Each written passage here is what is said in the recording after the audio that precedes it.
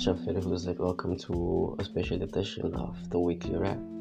Now, this one's special because of the lack of club football. I feel so empty without club football. And yeah, this whole episode is going to be focusing on international competitions. And we're going to focus on the countries and everything that revolves around that. We're going to focus on the World Cup that's coming up in Qatar in 2022. We're going to focus on the qualifiers. We're going to focus on the Nations League and everything else that happened in between. So, buckle up and let's get started.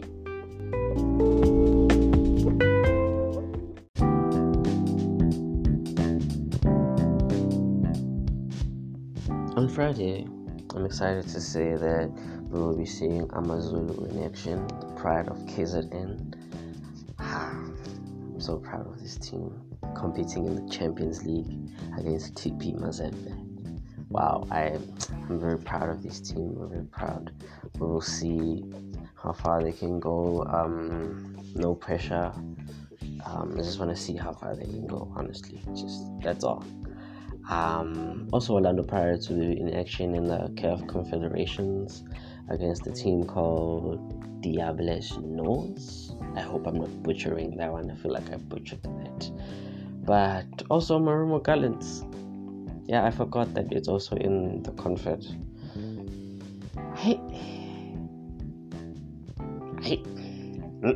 I don't know. I don't know what to say about Marumo Gallants being in the Confed.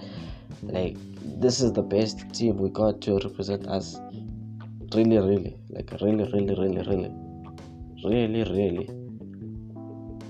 But there they are. They are in the Confed Cup. They're going. But again, Orlando Pirates is not a better team. It's not like Orlando Pirates is a better team to represent us anyway. So really, we just have two bad teams in the Confed, But hey, Marumo Gallants, we'll see what they can do. They're gonna play Vita Club. We'll see if they can do something for us. At least score a goal, give us something to celebrate. But hey, you probably have a master plan, and they're probably gonna surprise us. Might even go and win the whole thing. Who knows? We should have a little faith in them, and we'll see how far they go. I'm excited though to see Amazulu play. I'm very, very excited to see them play. I know that they'll not disappoint us at all. I know that they will present very, very well. Now, a reminder of the fixtures that are coming up this weekend. We're going to have SuperSport United versus Baroka, Skukuna United versus Cape Town City, Kaizer Chiefs versus Chippa United, Swallows versus Stelis, which is going to happen on Sunday. Then we're going to have on Wednesday the 20th, we're going to have Arrow versus Mamelodi Sundowns. We're going to have Marumo Gallants, which are going to be fresh off their Confed game on Friday. They're going to come back on Wednesday and they're going to play Royal AM. TS Galaxy will face Amazulu, which will be off the Champions League game against TP Mazembe on Friday again. They will play TS Galaxy on Wednesday, while Maritzburg United will face Orlando Pirates also on Wednesday, giving them enough time to rest from their game on Friday. In the Premier League, the fixtures that we have to look forward to, we have Watford versus Liverpool, we have Aston Villa versus Wolves, we have Leicester versus Manchester United, Manchester City versus Burnley, Norwich versus Brighton, Brentford versus Chelsea, Everton and West Ham will play on Sunday along with Newcastle and Tottenham, while on Monday we will see Arsenal versus Crystal Palace. Because I missed the Premier League, I missed club football as a whole, and I'm excited to see it come back.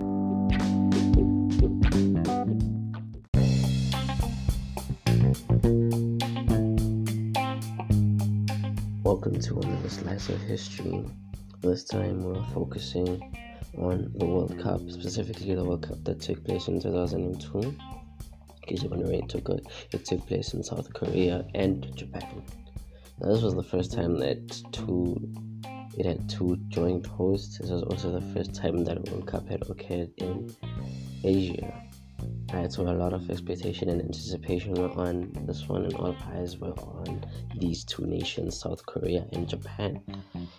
And boy, did they not disappoint. They delivered amazing stuff. The most notable one for me was when Senegal beat France in the opening match by a goal to nil. The defending champions, which were France at the time, they failed to score in any of their 3 matches and they departed. Argentina and Portugal also made an embarrassingly early exit, but the real whipping boys were Saudi Arabia, conceding 12 goals without replying.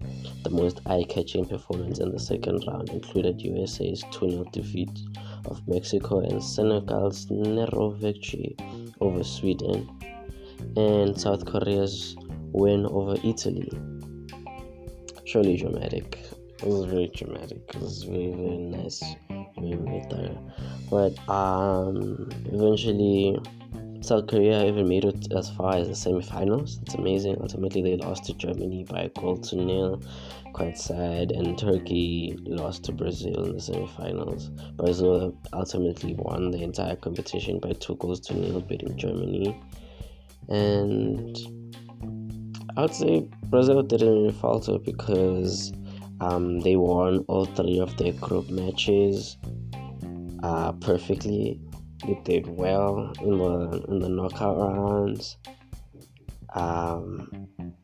They only considered 1 in the knockout rounds. That's crazy.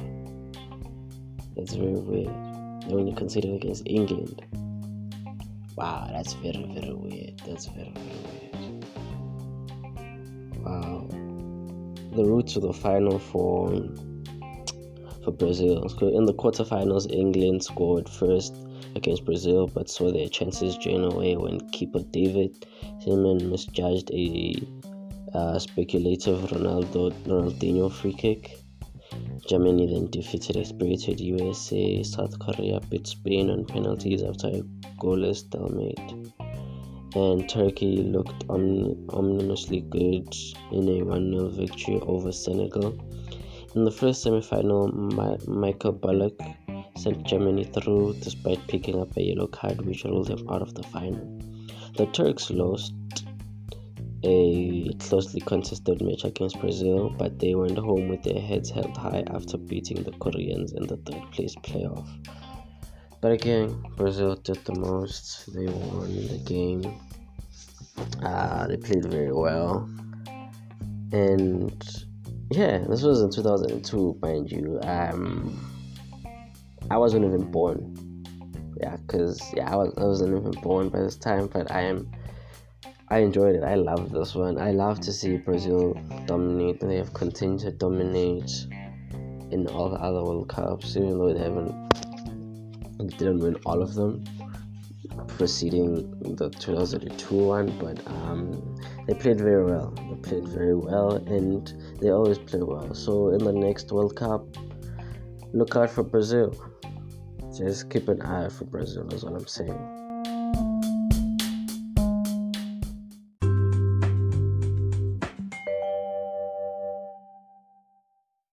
And now for the Nations League. So in case you're not really aware of what the Nations League is exactly, I took the liberty of going over to the UEFA website and learning more about it. So the UEFA Nations League was launched in 2018 to reduce the number of meaningless friendlies and raise the competitive balance across national team football. The group stage is designed to make every game count by pitting teams of similar quality against each other in League A, B, C, and D. Teams of similar ranking compete to win promotion or escape relegation, while Europe's top teams, that's League A, aspire to qualify for a Final Four tournament. Right, so the Final Four tournament this season was qualified to by Spain, France, Belgium, and Italy, right? And in the first semi-final, Spain prevailed by 2-1 against Italy, while France beat Belgium by 3-2, right? Meaning that France and Spain would face off in the finals. and Belgium and Italy would have to settle for third place. So in the third place playoff, Italy came off the victors by 2-1, with goals by Barella in the 66th minute and a penalty by Berardi in the 65th minute. Yeah, and yeah, it was a fully entertaining game. Belgium had most of the possession, 60%, with 13 shots, only 4 of which were on target. But Italy were able to bury their chances home, and they took it. So, congratulations to Italy for getting third place. Overall, it's not a bad at all. But I expected more from them, especially given that they were European champions quite recently. But hey, we'll take what we can get. In the final, we had Spain versus France. Very, very entertaining match. That one thoroughly entertaining. We saw Karim Benzema with a killer equalizer there. In the 66th minute, that was in response to a 64th minute goal by Spain. And then Mbappe with the winner. Mbappe wasn't in the game, to be honest with you. He had a lot of missed chances, and I kept calling for him to be removed, like for him to be subbed for most of the game. But I'm glad that he wasn't eventually, because he's the one who ultimately scored the win. Right? France had 36% of possession and 12 shots, only 5 of which were on target. Spain had most. Spain always plays with a possession, dominating possession at all times. That's their style of play, and they showed us that today. They showed that in the finals, and they did well. And I would have liked to see penalties. Like, I kept rooting for Spain to score an equalizer so we can go to penalties, because I really wanted to see penalties. But I'm happy either way. I'm happy for Paul Pogba. I'm happy for Rafael Varane. I'm happy for all the other players, but specifically Pogba, because Pogba is a Manchester United boy, and I love him very much. But there's not really much rest as far as the winners, which is France. Right, because the 2022-2023 edition of the league phase draw will take place in Montreux, which is in Switzerland, on the 16th of December, with the first match scheduled to kick off in June 2022, and the final will be played in the summer of June of 2023. Right, so there's really no rest. It's just gonna get back up and running, so I'm excited to see how that will go.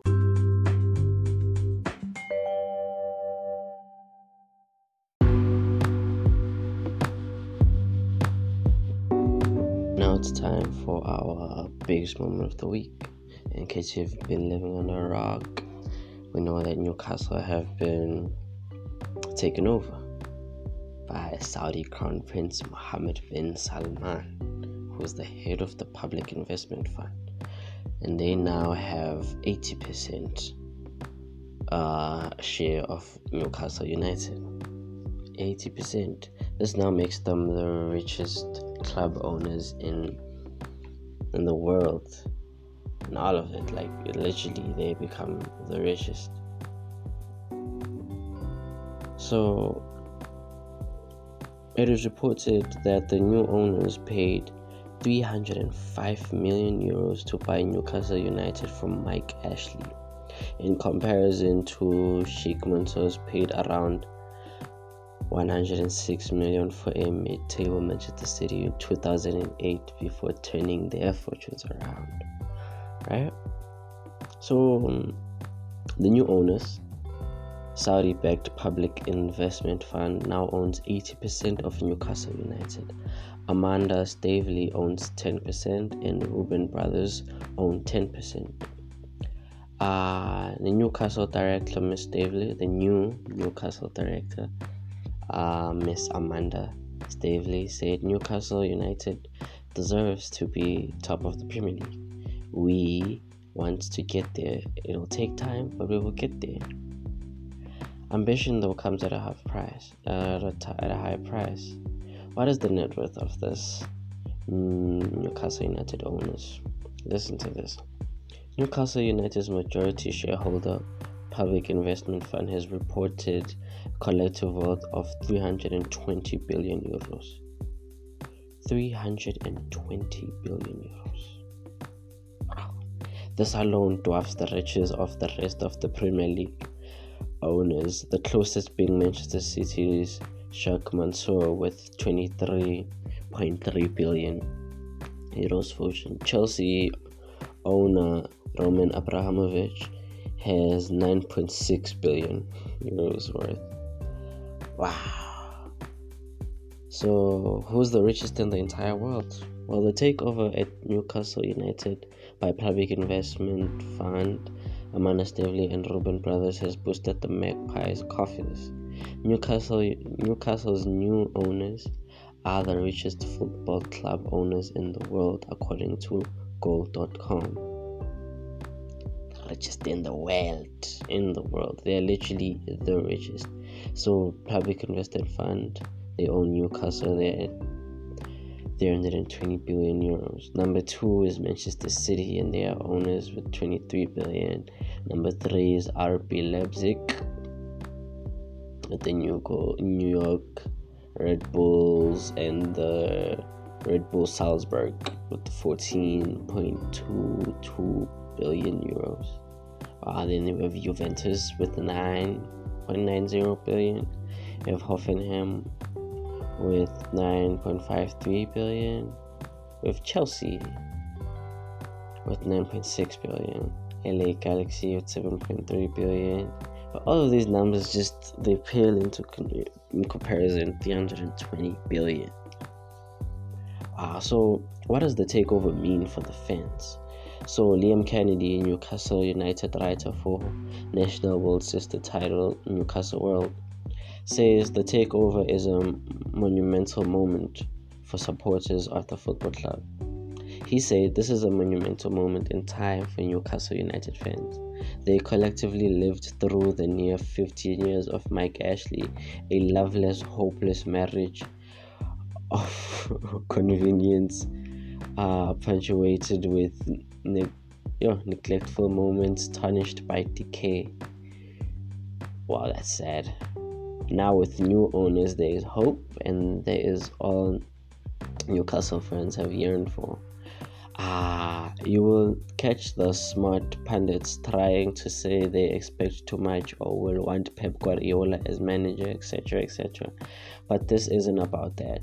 This is about reclaiming back a bit of what is theirs, being allowed to feel again, not allowing another generation to be lost to the senseless teams. This is about trying to be better than what they are now, doing more than just existing as a spare part in the Premier League machine.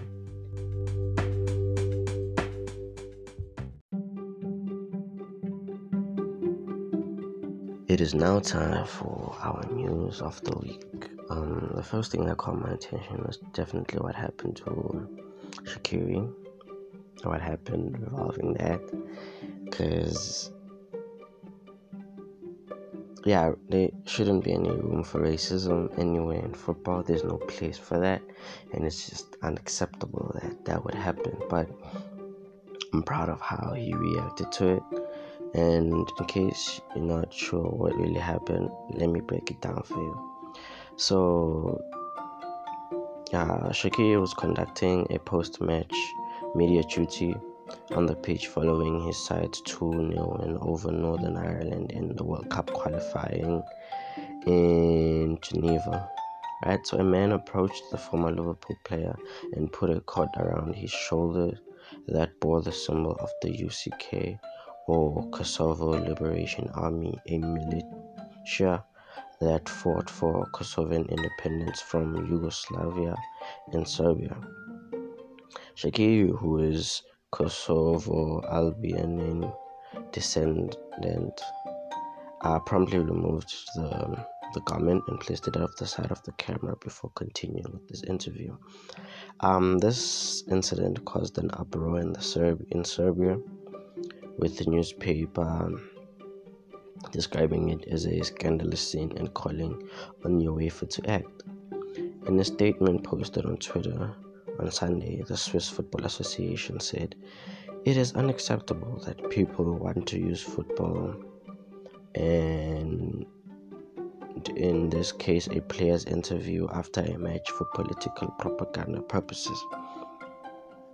But Xherdan Shaqiri reacted in an exemplary manner, stayed calm and did not react. The man was questioned by police and an immediate stadium ban was imposed on him. Shaqiri and teammate Grant Xhaka were fined 10,000 Swiss francs at the 2018 World Cup for celebrating goals in a win over by making a double-headed evil gesture. FIFA considered the celebration, which symbolized the emblem of the Albanian flag, to be unsporting behavior. So, yeah, obviously we're very strict with these kind of things, and this is unacceptable behavior. Proud of how Shaqiri handled himself, and I really hope we see less of such things, because wow, I don't like it. I really don't like it when racism rears its ugly head in football. Really don't like it. But in other news, I heard that Neymar said that this could potentially be his last World Cup. I don't know how to feel about that, because I really thought I would be seeing more of Neymar, and I expected these kind of comments to come from Messi or Ronaldo, given their age. I thought Neymar still had at least 2 or 3 more World Cups in him, but he said his mind is not in it, and I don't know how to feel about that, honestly. I'm sad, a little disappointed, but it's his choice. At the end of the day, he decides what he wants to do with his life, and maybe it's a little bit taxing as far as football. Maybe it's become a chore for him, and he's not as passionate as he used to be about it. And in that case, he should put his mental health first at all times, and we will see how that goes. In other news, Lionel Messi scored his 80th goal for Argentina. It's amazing, 80 goals for Argentina. It's really good in a 3-0 win. Very impressive for Messi. Ronaldo's way far ahead, but hey, Messi's making progress. That's all that we're focusing on. Speaking of Messi and Ronaldo, it's important that we talk about the Ballon d'Or nominees, because they have been released, and they're as follows: with Cesar Azpilicueta, Nicolo Barella, Karim Benzema, Leonardo Bonucci, Kevin De Bruyne, Cellini, Ronaldo, Diaz, Donnarumma, Bruno Fernandes, Phil Foden, Erling Haaland, Jorginho, Harry Kane, N'Golo Kante, Luis Suarez, Raheem Sterling, Mohamed Salah, Pedri, Neymar, Mason Mount, Mourinho, Modric, Messi, Mbappe, Martinez, Mahrez, Lukaku, Lewandowski, and Kajar.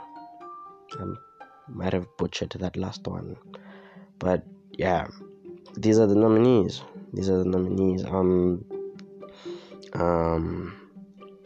To be honest with you, I think that it's Lewandowski's for the taking. Okay, it has to be his. I mean, who else, honestly? But according to the favorites that are ranked, Messi is number 1. Apparently, he's the favorite to take it. Lewandowski is number 2. I'm sad to see that Mo Salah's not even in the top 10. I really hoped he would be there. But yeah, if it's not Lewandowski, for me, I would have liked it to be Mo Salah. But hey, we'll see how it goes. I'm not really sure as to the voting system of these things or the criteria, how it works. Is it like most? I don't know how the criteria works. Do we vote as individuals? And if so, then we should vote for Salah for sure, because I think he had an exceptional season last season. He's having a great season now. If not him, then Kevin De Bruyne. Yeah, he played well, but obviously Lewandowski all around. He's always doing amazing things. I'd like to see him do good things. In other news, we have Marcus Rashford, who recently graduated in MBE. So let me just list the amazing things that he's done so far. This man has raised 20 million euros for Fair Share. He has forced the government to pledge 400 million euros. He's helping Manchester's homeless. He's promoting positivity with UNICEF. He launched a children's book club. He stood up to online racism and abuse. He's the youngest ever uni of MCR honorary degree. So he has an honorary degree now. Marcus Rashford is now referred to as Dr. Marcus Rashford. Wow, that's just really amazing that he's doing all these amazing things. I wish him nothing but the best. I also wish him a speedy recovery. I hope he comes back very soon, because we are in dire need of a star player, or we are in dire need of him. So please come back, Rashford.